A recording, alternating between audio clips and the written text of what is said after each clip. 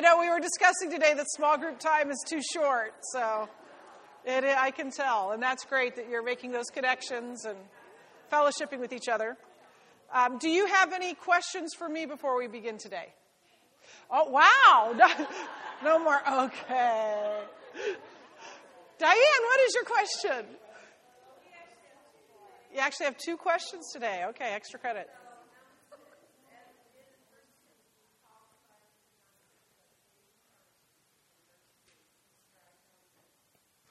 Oh, that's good. That's a good question. I'm not going to cover that, so let's see what verse 3 says. I thank God who I serve as my forefathers did with a clear conscience. That's where he talks about conscience right there. You probably caught that part. As day and night I constantly remember you in my prayers. He's talking about his clear conscience. He's talking about the God-given ability to tell right from wrong, which is put inside everyone. Some people sear their consciences. It doesn't necessarily tell you what really is right and really is wrong, because your conscience is formed by your background, and so you can come to very different conclusions. So our consciences are to be formed by God's word, by God's truth, so that we know, true right from true wrong. And then he talks about what that causes him to do then, which is to pray, and then he's also going to talk about. He's just talked about the God whom I serve in verse 1, and so that there's that mixture of this is what I do, and then this is what I believe. I don't know if that helps you. I'm not covering that at all, so if it doesn't help you, maybe, is that okay? Okay. Second question. Oh, hang on.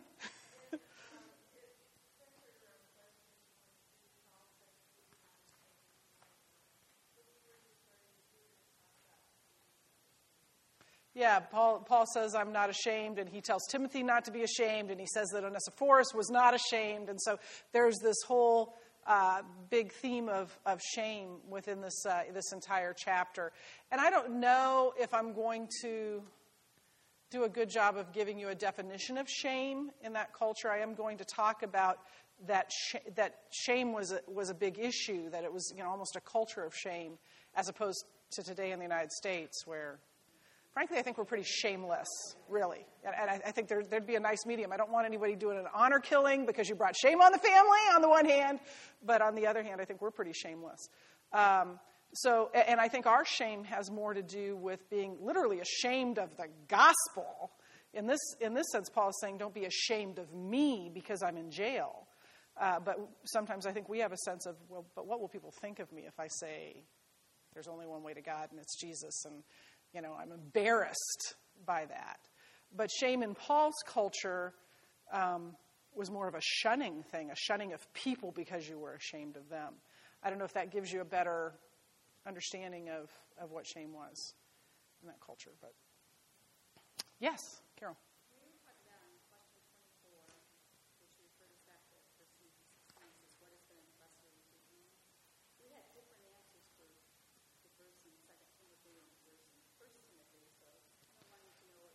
Yeah, and I am going to talk about that. And I did misplace those questions, I think. Yeah, okay. But then he tells Timothy to guard. He says again, then guard the good deposit. Just a couple verses after that. And I am going to cover the difference between the two. If I don't, then let's talk about it later again. Yeah, because. I think I probably have it better in here than I would give it off the top of my head. Yes? This is something that not pertains to the lesson, that I was wondering if you could direct me to a place where I could read more understanding of this, where it says patriotism is matrilineal, which means you have to come from the mother, but yet in the Bible we always talk about our patriots, Right. Moses. Right. The patriarchs of the faith, yeah.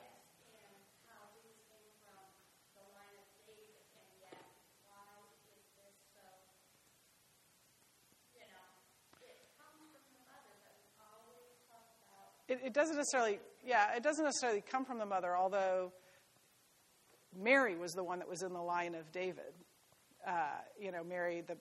Mary, now Joseph was from the house and the lineage of David as well, but Joseph wasn't his dad. Sorry, Joseph, but That caused a little problem between the two of them there. But because Joseph knew that. But and actually, well, I don't know the answer to that completely. But there are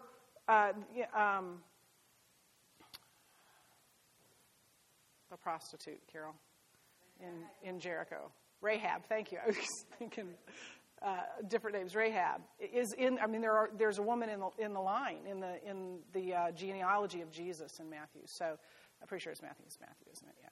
Brain's a little out of it today. Luke. Yeah. So I don't know why that is so much that you're well, let me say this. Judaism being Hebrew is more than being a religion. It's a race. I mean, it's not just it's a ethnic identity as well as a religious identity. And in fact, in Israel today, for most Jews, that's really all it is. It is an ethnic identity. They are, in a sense, they are not religious Jews. Now, there are Hasidic Jews. There are Jews that are very religious. But most Jews in Israel would consider themselves ethnically Jewish, not necessarily religiously Jewish. And I think there's probably a difference between what is handed down as I consider you to be Jewish or you are considered to be Jewish ethnically as separated from the leadership of the church and the patriarchy of the church and how the content of the religion is handed down. That was very patriarchal. But in terms of, this is a horrible example, but I'm sorry, I'm a history teacher. In Nazi Germany, there were almost like, it was almost a mathematical logarithm of who was Jewish and who was not, and how much of Jewish blood did you have to have in you to be, if you had one Jewish grandparent, were you, and so, the matrilineal part of it has more to do with ethnic heritage or what you are considered to be religiously. So because Timothy's mother was Jewish, he was Jewish. But because he was not circumcised to the Jews, he was an apostate Jew. To the Greeks, to the Gentiles, he was Jewish. So he had problems all the way around. In terms of people accepting him. Junior high was really bad for Timothy. I'm quite certain, as it was for all of us. Wow! Okay, way to put the teacher on the hot seat today. Any other questions? None? Okay, well, let's pray and we'll get started. Father God, thank you so much for this day, this time. Thank you so much for these ladies who are here. Father, I pray that the words of my mouth and the meditations of my heart would be acceptable in your sight, Father, that what happens here today would bring you glory and honor. I pray in Jesus' name. Amen. Well, I want to just start by giving you a little bit of background about 2 Timothy, because it's been a long time since we talked about the background of 1 and 2 Timothy. It was written after 1 Timothy, which you probably figured out that much. Remember 1 Timothy, actually, is also written after Titus, probably, though. And if you have taken your kids through Awana, you know that the books of the New Testament go 1 Timothy, 2 Timothy, Titus. But actually, Titus would have been written before. 1 Timothy was probably written around A.D. 63, A.D. 64, early to mid 60s or so. 2 Timothy was written after that, but it had to have been written before A.D. 69. So most theologians would put it somewhere between A.D. 68 and A.D. 66 to A.D. 68. The reason I say that is we know for sure that Nero killed himself on June 8th, A.D. 68. I think it's June 8th or June 9th. Great guy, Nero. And I heard a guy talking about that and said, today we name our sons Paul and we name our dogs Nero. So I think God has a sense of humor. And so we also know pretty certainly, I think, that Paul was martyred by Nero, at least the worst of Christian persecution. Nero was a guy who lit living Christians on fire to be torches in his backyard. So this was a really bad guy, and we're pretty certain that he was martyred. Paul was martyred by Nero, so that would have to be before June 9th, AD 68. And so that means Paul would have had to then written this, and it was while he was in prison that he wrote it. So that's the where part. And by the way, this is the last thing we have. Paul probably wrote something after this, but this is the last preserved writing that we have of Paul. It was written in Rome, in prison, in Rome. And partly because we'll read later in 2 Timothy that his first defense did not go well, Paul knows that he is very likely to be martyred. And he'll get to that later where he says, I'm already being poured out like a drink offering.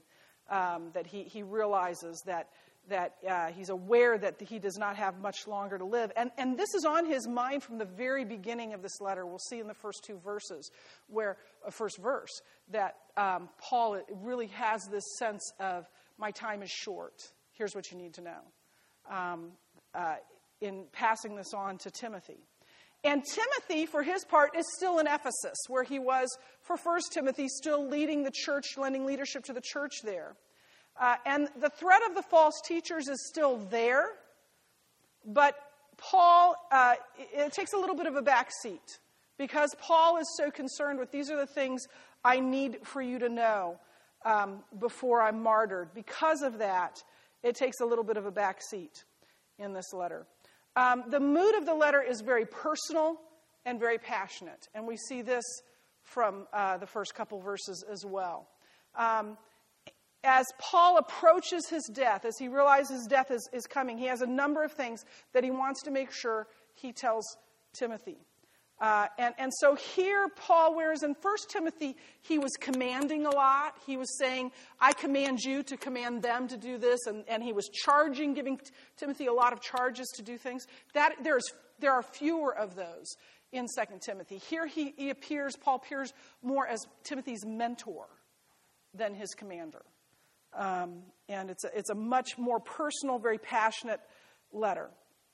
You know, as I was reading through 2 Timothy, I just had this picture of not only of Paul writing, or in this case dictating it, where he's just so passionate, and we see in the first chapter in verses 8 through 12, it's like one long run-on sentence where Paul's just, I think, tripping over his own words and what he has to say because he's so passionate about what he's saying and getting it out. And I also got this picture of Timothy reading it for the first time and realizing that he may never see Paul again.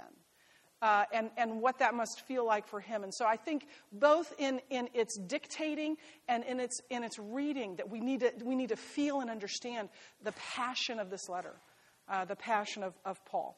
So beginning at verses 1 and 2, Paul writes this. He says, Paul, an apostle of Christ Jesus by the will of God, according to the promise of life that is in Christ Jesus, to Timothy, my dear son, grace, mercy, and peace from God the Father and Christ Jesus our Lord. So Paul begins by saying he is Paul, an apostle by the will of God. That's very common. There are a number of letters where Paul calls himself an apostle by the will of God. But the next thing he says is according to the promise of life that is in Christ Jesus. That is found nowhere else. This is the only letter where Paul talks about according to the promise of life that is in Christ Jesus. Now, those words according to mean for the sake of. So he is an apostle by the will of God for the sake of the promise of life. And the promise of life is that promise of eternal life that we have. Only in Christ Jesus can that be found. It is the promise of eternal life, and it is only found in Christ Jesus. And that eternal life, as we've discussed before, doesn't begin when we die. Our eternal lives have begun already on this earth. They haven't been consummated. All you got to do is look around and see that life is not perfect yet. It will be one day. And the fact that life has started now and God has put in our hearts the Holy Spirit as a deposit is our guarantee that the rest of it is true. That it is a life that we will live forever, and it can only be found in Christ Jesus. So right away we see what is on Paul's mind. Heaven is on Paul's mind. Eternity with Christ. The promise of life in Christ Jesus is on his mind. So Paul is an apostle by God's will, and for the sake of life, eternal life, that can only be found in Christ. This is Paul's calling and his purpose. And then he says to Timothy, my dear son, very personal. And in fact, if we think back to 1 Timothy and what he called Timothy there, he called him my true son in the faith. Well, that's a nice thing to call someone. But it is not nearly so personal as to say, Timothy, my dear son. And so again, we see this mood of not only passion, but a very personal letter that Paul is writing to Timothy. And then in verses 3 through 7, he writes this. And by the way, it was kind of conventional in letter writing to, after the greeting, that you would add a prayer to God or to the gods, or you would say something flattering to the person. So in one sense, Paul is following convention. In another sense, this is all very, very real for him.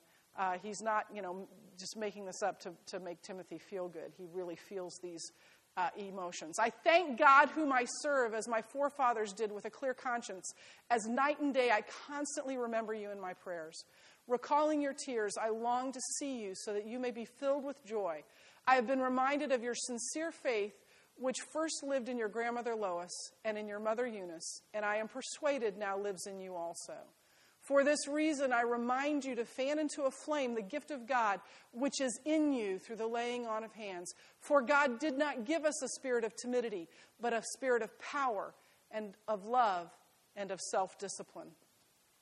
So he says, I thank the God whom I serve. I thank God whom I serve. Our one Greek word on the board today, I know you're impressed, is latreuo, and that word is serve. And there's no good English equivalent of that word, because if we say serve, then it leaves out a whole aspect of that word, which means it is an act of worship. If we use worship, then we think of, okay, we're going to sing songs or hymns or whatever, and we're going to worship. And the sense of latreuo is that our lives are lived as worship to God. And Paul's service to God was an act of worship to him. His service to God is an offering to God, an offering of worship. Because Paul sees his service to God as an act of worship. I think not only is that word lost in English, I think sometimes that whole aspect of everything we do being worship and our service being worship is also lost in our culture. I think too often we see our service to God as obligation, or sometimes even drudgery. And in reality, everything we do, if it is done rightly, is an act of worship to God. It is God that we are serving. And so part of the way we worship him is by serving him and bringing glory to him, and thus it is worship. And Paul says that he gives thanks to God whom I serve, as my forefathers did. So he is connecting his faith, his service, and his worship with his forefathers. Well, guess what? He was Jewish. He was born Jewish. His mother was Jewish. And so he is connecting Christianity with Judaism here, that it is the same God, and that Christ is the fulfillment of the law. And then he goes through a series of remembrances regarding Timothy. And the first one he says is he remembers Timothy in prayer. Day and night, constantly praying. He had a consistent pattern of prayer, day and night, constantly. This is a picture of perseverance in prayer. It wasn't a check on a list. It wasn't doggone it, I forgot to pray for Timothy again. He was consistently persevering in prayer because Timothy needed his prayers. We all need prayer. And so this is a tremendous reminder to us, and we'll talk more about this later, but to persevere in prayer for those we love. And then secondly, he recalls Timothy's tears. And we don't know for sure what this is referring to, but it was likely referring to the last time Timothy and Paul saw one another. That's recorded for us in Acts 20, where the Ephesian elders, including Timothy, came to Miletus to meet Paul as he was on his way to Jerusalem. And Paul had been told, and it had been prophesied over him, that if he went to Jerusalem, he'd be arrested. Well, duh, Paul. Don't go to Jerusalem. And Paul said, no, I'm going. I'm called to go, and I'm going. Yeah, I'm going to go to Jerusalem, and I'm going to get arrested. But God has called me to go, and I'm going anyway. And so when Paul says, I will likely never see any of you again in the flesh, they're all crying. And Acts 20 tells us that. I'm sure Paul was too. And so I think that that's probably what Paul is referring to here, is that meeting at Miletus when they were all in tears over Paul going to Jerusalem and not seeing him again. And then he says, I long to see you. I love that picture. I long to see. I got to tell you that just before I taught, Becky Moltemeyer, who is as dear to me as anyone can be, who I have seen very little over the last 2 months, came walking in to talk to me. And I screamed, it's you! And I ran and hugged her because I longed to see her. And I think that's what Paul is talking about here. It's such a glimpse into their relationship. As I was writing this, the example I thought of was back when I was dating Jeff and was very much in love, that whole thing. And I lived in West Omaha because when I picked out the apartment, I was not dating Jeff. And he lived in Bellevue, and he was going to school, and I was teaching. And so there would be mornings when I would wake up and I would realize the first thing I would think is, I'm not going to see him today. And it just, I wanted to see him. And on those mornings when I woke up, when I knew because of our schedules that I was not only going to not see him that day, I was not going to see him the next day, I'd be like, why even get out of bed? And then, oh yeah, I have a job. I got to get up. I got to go to work. So, but I longed to see him. I wanted to be with him. And that's the sense that Paul gives us here. And I'm sure Timothy felt very much the same way. And then thirdly, he was reminded of Timothy's sincere faith. And in fact, it literally means having been reminded. And that leads me to believe that maybe he had just received word about Timothy and how things were going and how Timothy's faith had been growing. I've just been reminded again of the sincere faith that lives in you, that was handed down to you from your grandmother and your mother, generations of faith that have been handed down to you. And Paul says, I'm persuaded that faith now dwells in you. That word persuaded is a very strong word. And in fact, it's the same word that Paul uses in Romans 8:38, which is one of my very favorite passages, maybe my very favorite passage in all of Scripture, where Paul says, for I am convinced that nothing can ever separate us from the love of God that is in Christ Jesus. It's a very strong word. And so Paul says, I am convinced, Timothy, that same faith that your grandmother had, that your mother had, now lives. It dwells in you. What a beautiful picture that not only is that the strong word of I'm convinced, but that same deep faith, it dwells in him. It lives in him. It abides deeply within Timothy. Donald Guthrie puts it this way. He calls it an indwelling faith. I love that picture of faith taking up residence in our lives, the permanence of that. And then in verses 6 and 7, he reminds Timothy of something. So Paul has remembered him in his prayers. He's been reminded of this sincere faith. He has remembered their last meeting. And now he says he is going to remind Timothy of something in verses 6 and 7. And it says this, for this reason I remind you to fan into a flame the gift of God, which was in you through the laying on of my hands. For God did not give us a spirit of timidity, but a spirit of power, of love, and of self-discipline. So he is reminding Timothy, and he begins by saying, for this reason. In other words, he's saying, because you have this indwelling faith living inside of you that has been handed down to you for generations, I remind you, because of your faith, I remind you to fan into a flame the gift that God has given you. Now, it's not necessary to think that the gift had died down, that somehow he had neglected the gift, because our spiritual gifts, whether they have died down or not, need to be nurtured. We need to use them.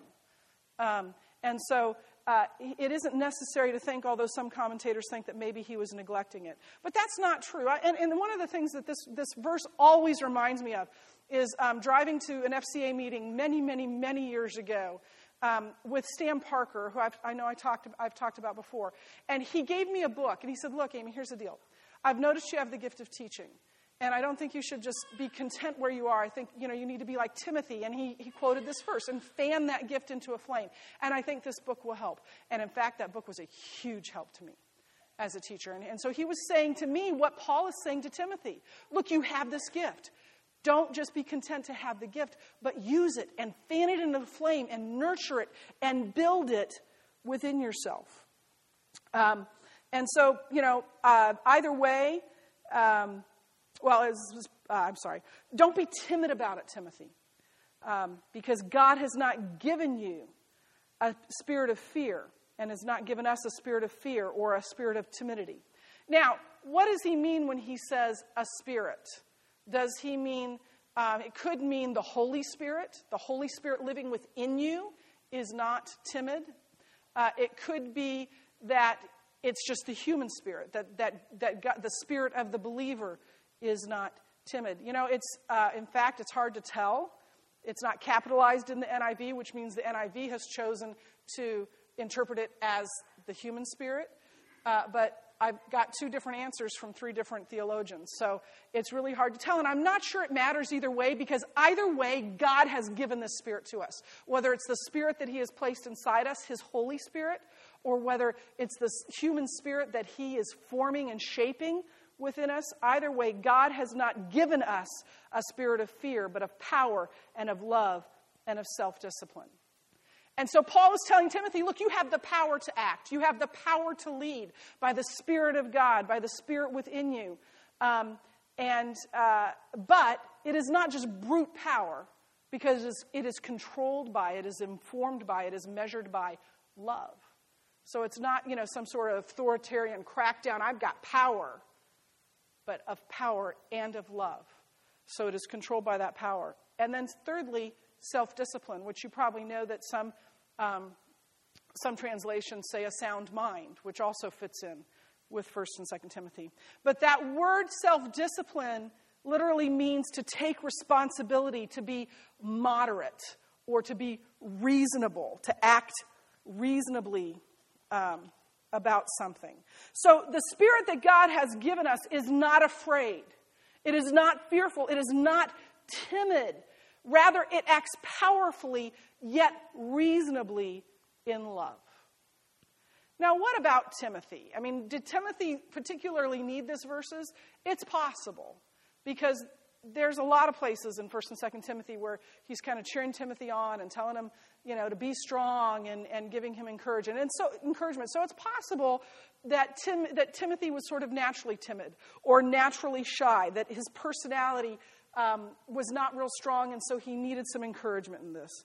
Of course, that would be comparing him to Paul, who was bold. I remember years ago writing a Christmas letter and saying that Lane, he was probably about 4 at the time, and saying that Lane was the most shy of my children, that he was much shyer than his brother and sister. And then I wrote, then again, 98% of the population on the planet is shyer than his brother and sister, and so it would make sense. And so I think, Timothy may have been a little bit timid and needed this encouragement. I don't know that we can know that for sure, though. And then everybody wants to know, well, what was the gift that was there by the laying on of my hands? What was his spiritual gift? I'm not sure we need to know what his spiritual gift was. We need to know what our spiritual gifts are, and that we are to be fanning them into a flame. But kind of putting 2 and 2 together, or, kind of deciphering, reading between the lines, it's possible that it had to do with his leadership, that maybe it was a gift of leadership, or a gift of teaching or preaching, or some sort of administration that would be helpful to him in his ministry in Ephesus. More importantly, I think for us, is to determine what is this relationship between God's gifts, God's spiritual gifts that he gives us, and our responsibility in nurturing those gifts. Because spiritual gifts are from God. They're not something that we can, give to ourselves. I think I want that gift. Now, the fruit of the Spirit is different. This is just a personal bugaboo, kind of like Psalm and Psalms. It's not the fruits of the Spirit, it's the fruit of the Spirit, and it's a package deal. You can't say, I have the love one, the patience one I'm working on. No, it's a fruit of the Spirit, and we have it all. But gifts aren't things that I really want this one. I would really much no, God's already chosen for you, and he's given it to you. So gifts are from God, and he gives them to us, and he is the one that causes them to grow. But we also have a responsibility to tend them, to not say, I really don't like that gift, I don't want that gift, so I'm not going to work on it. We are responsible to fan them into a flame. In fact, as I told you, that word self-discipline means to take responsibility and to act reasonably. So we are to act on the gifts that God has given us and use them. 10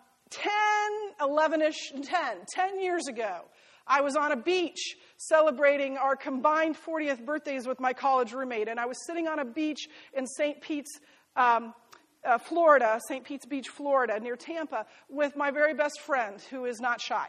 And her name's Chrissy. And we were on the beach with the cabana and the whole thing. And I was under the cabana, and she was not. She got burned. I didn't. And she turned to me out of the blue and said, "Amy, what's your gift?" I was like, "What? The beach, the sun." I went, "It's teaching." And she said, "Are you using it?" And I said, "Leave me alone." But she wouldn't. She was bold. And she said, I believe, and I led her to Christ. At this point, I'm like, why? But she said, I believe that God is calling you to use your gift of teaching in your church, and you're not doing it. So here's what you're going to do. When you get home, you're going to call up the director of women's ministries, and you're going to say, I need to meet with you. And you're going to go in and tell her, put me to work, I'm a teacher. And I'm like, what is wrong with you? But I listened, and I got home, and we'd been at Brookside like 6 years. And I called up Becky, and I said, yeah, I need to meet with you. And I walked into this, there's something you don't know about me. I'm a teacher. That's why I'm here. Because Becky called me and said, would you like to teach women's ministry? That's why I'm here. Because Chrissy had the guts to say, fan into a flame the gift that God has given you. You're sitting on it, Amy. You need to use it. And so that's exactly what Paul is saying here. Timothy, you've been given a gift. You know you have it. Fan it into a flame. We are all to do the same. And then Paul tells him to not be ashamed. He says, so do not be ashamed to testify about our Lord or ashamed of me, his prisoner, but join with me in suffering for the gospel by the power of God who has saved us and called us to a holy life. Not because of anything we have done, but because of his own purpose and grace. This grace was given to us in Christ Jesus before the beginning of time, but it has now been revealed through the appearing of our Savior, Christ Jesus, who has destroyed death and has brought life and immortality to light through the gospel. And of this gospel I was appointed a herald and an apostle and a teacher. That is why I am suffering as I am, yet I am not ashamed, because I know whom I have believed and am convinced that he is able to guard what I have entrusted to him for that day. So Paul says, do not be ashamed. And by the way, this whole thing is one long sentence. There's no punctuation, and he's just on a roll on this. I don't think he even took a breath. And the theme of these verses is shame and suffering. And he begins by saying, do not be ashamed of the gospel or of me in prison. And as I mentioned before we started, there was a strong sense of shame in this culture. And to have a friend or a family member put in prison would have been very shameful, even if it was unjust that the mighty Paul was now in prison. And we still see this sense of shame, this culture of shame in the Middle East today. Our country, not so much. But it would have been shameful. There would have been a temptation to be ashamed of what had happened to Paul. And he says, don't do that. And then he says, therefore. So that word so means therefore. Therefore, do not be ashamed. And so this is connecting these verses with what he has just said. And so what Paul is saying is, because God has given you a spirit of power and of love and of self-discipline, you don't need to be ashamed. You have been given the power to overcome that sense of shame. You have the ability to resist it because of the qualities that God has put in you. The emphasis of this whole passage, I love this as we look through this, is on God's sovereignty. Notice he says, join me in suffering for the gospel. How? By the power of God. And then he says that God has saved us and has called us to a holy life. Not because of anything we have done, but how? By his purpose and his grace. So we owe our salvation, our sanctification, which means our growing in Christ-likeness, and our ability to persevere through suffering to a sovereign God who has called us by his own purpose, his sovereignty. Put another way, God's grace is founded on his eternal purpose. In other words, his sovereign will. It is by his sovereignty that he has chosen us and he has saved us. So why do we need to be ashamed of anything? And he says that this was given to us not when we were saved. He says this grace was given before the beginning of time. Jesus was never God's plan B. He didn't say, uh-oh, they sinned. Now what do I do? I know, I'll send my son. No. Before the beginning of time, God knew that he would send his son. Jesus was God's plan, is God's plan and purpose from the beginning of time. But then he says, but it has now been revealed. That it was the plan and it was given before the beginning of time, but it was not revealed until Jesus' death and resurrection, meaning now. Or better yet, it was revealed through Jesus' death and resurrection, through his appearing. That's what he means by his appearing. And then he says that Jesus has destroyed death. Literally, that part of it says, Jesus, who on the one hand has destroyed death, and on the other hand has brought life and immortality to light through the gospel. But how can he say that Jesus has destroyed death? We still die. We will, if Jesus doesn't return, we will all die. So how can we say that Jesus has destroyed death? He has destroyed death. He will destroy death completely in the end. And we know that is true because of what he has already done, which is that he has made death no longer a threat to us. We need not fear death because we know what will happen. For Christ, by his death and resurrection, which is the gospel, has given us life and immortality. So we have nothing to fear. Furthermore, Christ's resurrection is the proof positive that one day even physical death will be destroyed completely and will be no more. If you want to read more about that, look at Revelation 21 and 1 Corinthians 15, if that would encourage you. And then Paul says to not be ashamed.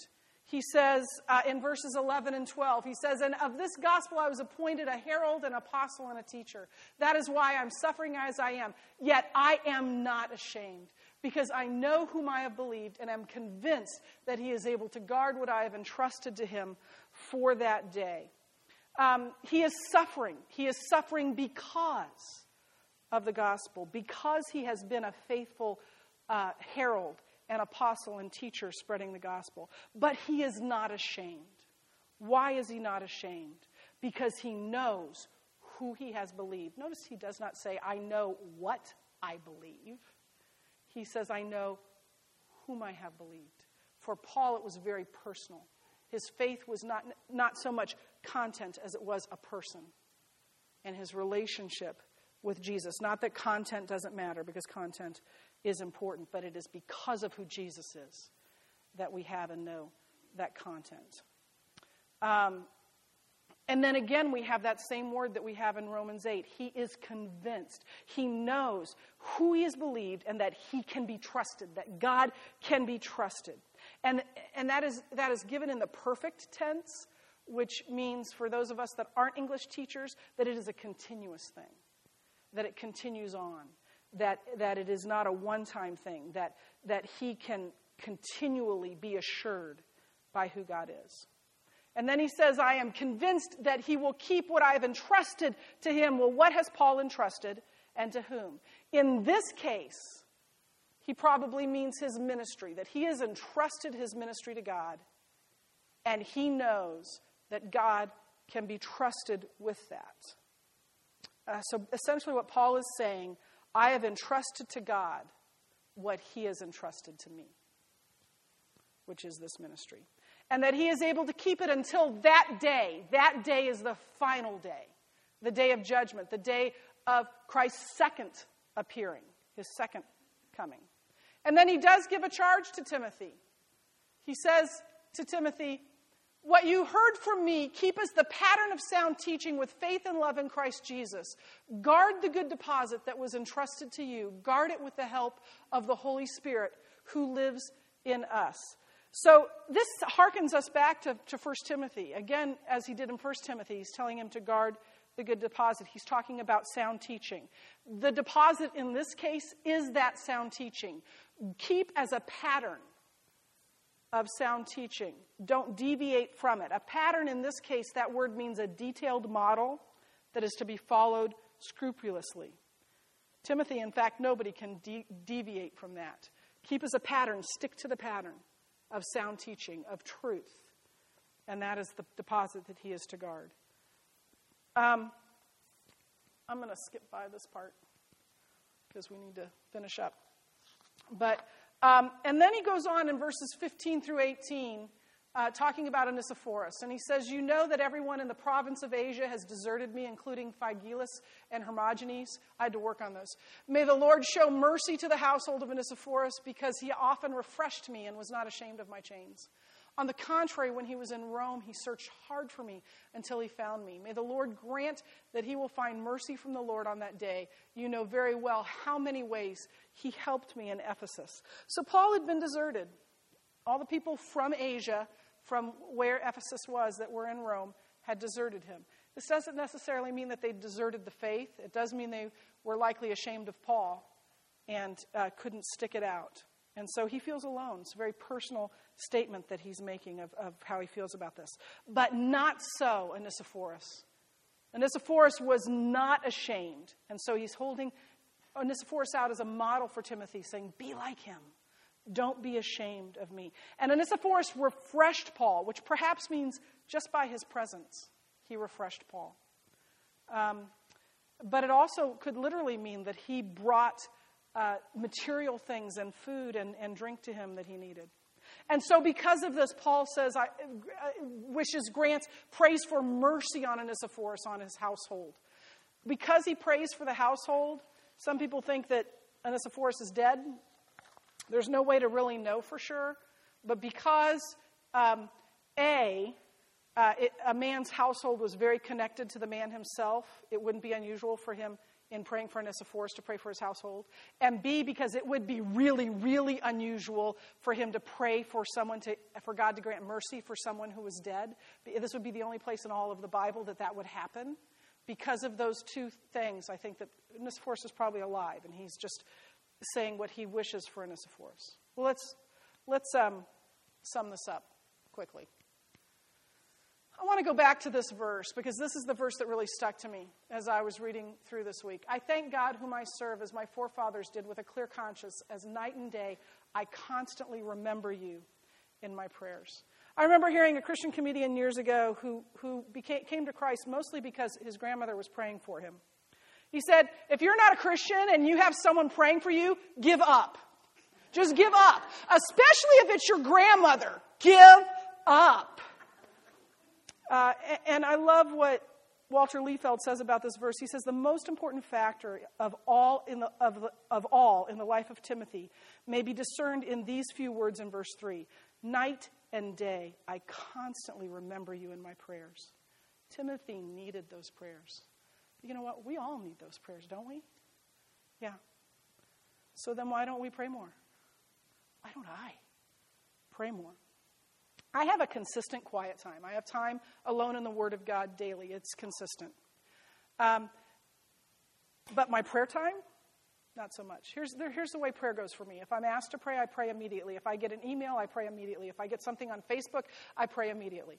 And then I pray as a person comes to mind. But in terms of a consistent time that I set aside for prayer, forget about it. It's not happening. And I wonder why that is. And here's the bottom line, and it's not pretty. Committed, consistent prayer takes discipline. And I don't like discipline very much. How's that for a Bible teacher? I believe that prayer is beneficial. I believe that it is important. And I know that we are commanded to be people of prayer. And I really sense that God is calling me to up the ante in my prayer life. In fact, this week has been a little bit different for me. I don't know what that will look like yet, but I know it's going to involve discipline. Yay. Maybe you sense God is calling you to the same thing. Maybe you're saying, you know what? Day and night, constantly in prayer? No, that's not me. And maybe you sense God is calling you to that. Maybe you sense God calling you to up the ante in some other area of your life, and you're aware of that. I was hoping to have time for us to just write that down and pray over it. Unfortunately, I've gone long again today. But think about that, ladies. What is God calling you and saying, look, I want you to know me better in this area. I want you to walk alongside me better in this area. And maybe write that down. And I'll pray and close us in prayer. Father God, thank you for Paul's example to us. Thank you that night and day, constantly, he was in prayer for Timothy. Father, I pray that you would place that same desire for prayer, that same desire for communion, to hear from you and to talk to you in prayer, not only in my heart, but in all of our hearts. I pray in Jesus' name. Amen. I swore I wasn't going to go long today. Sorry.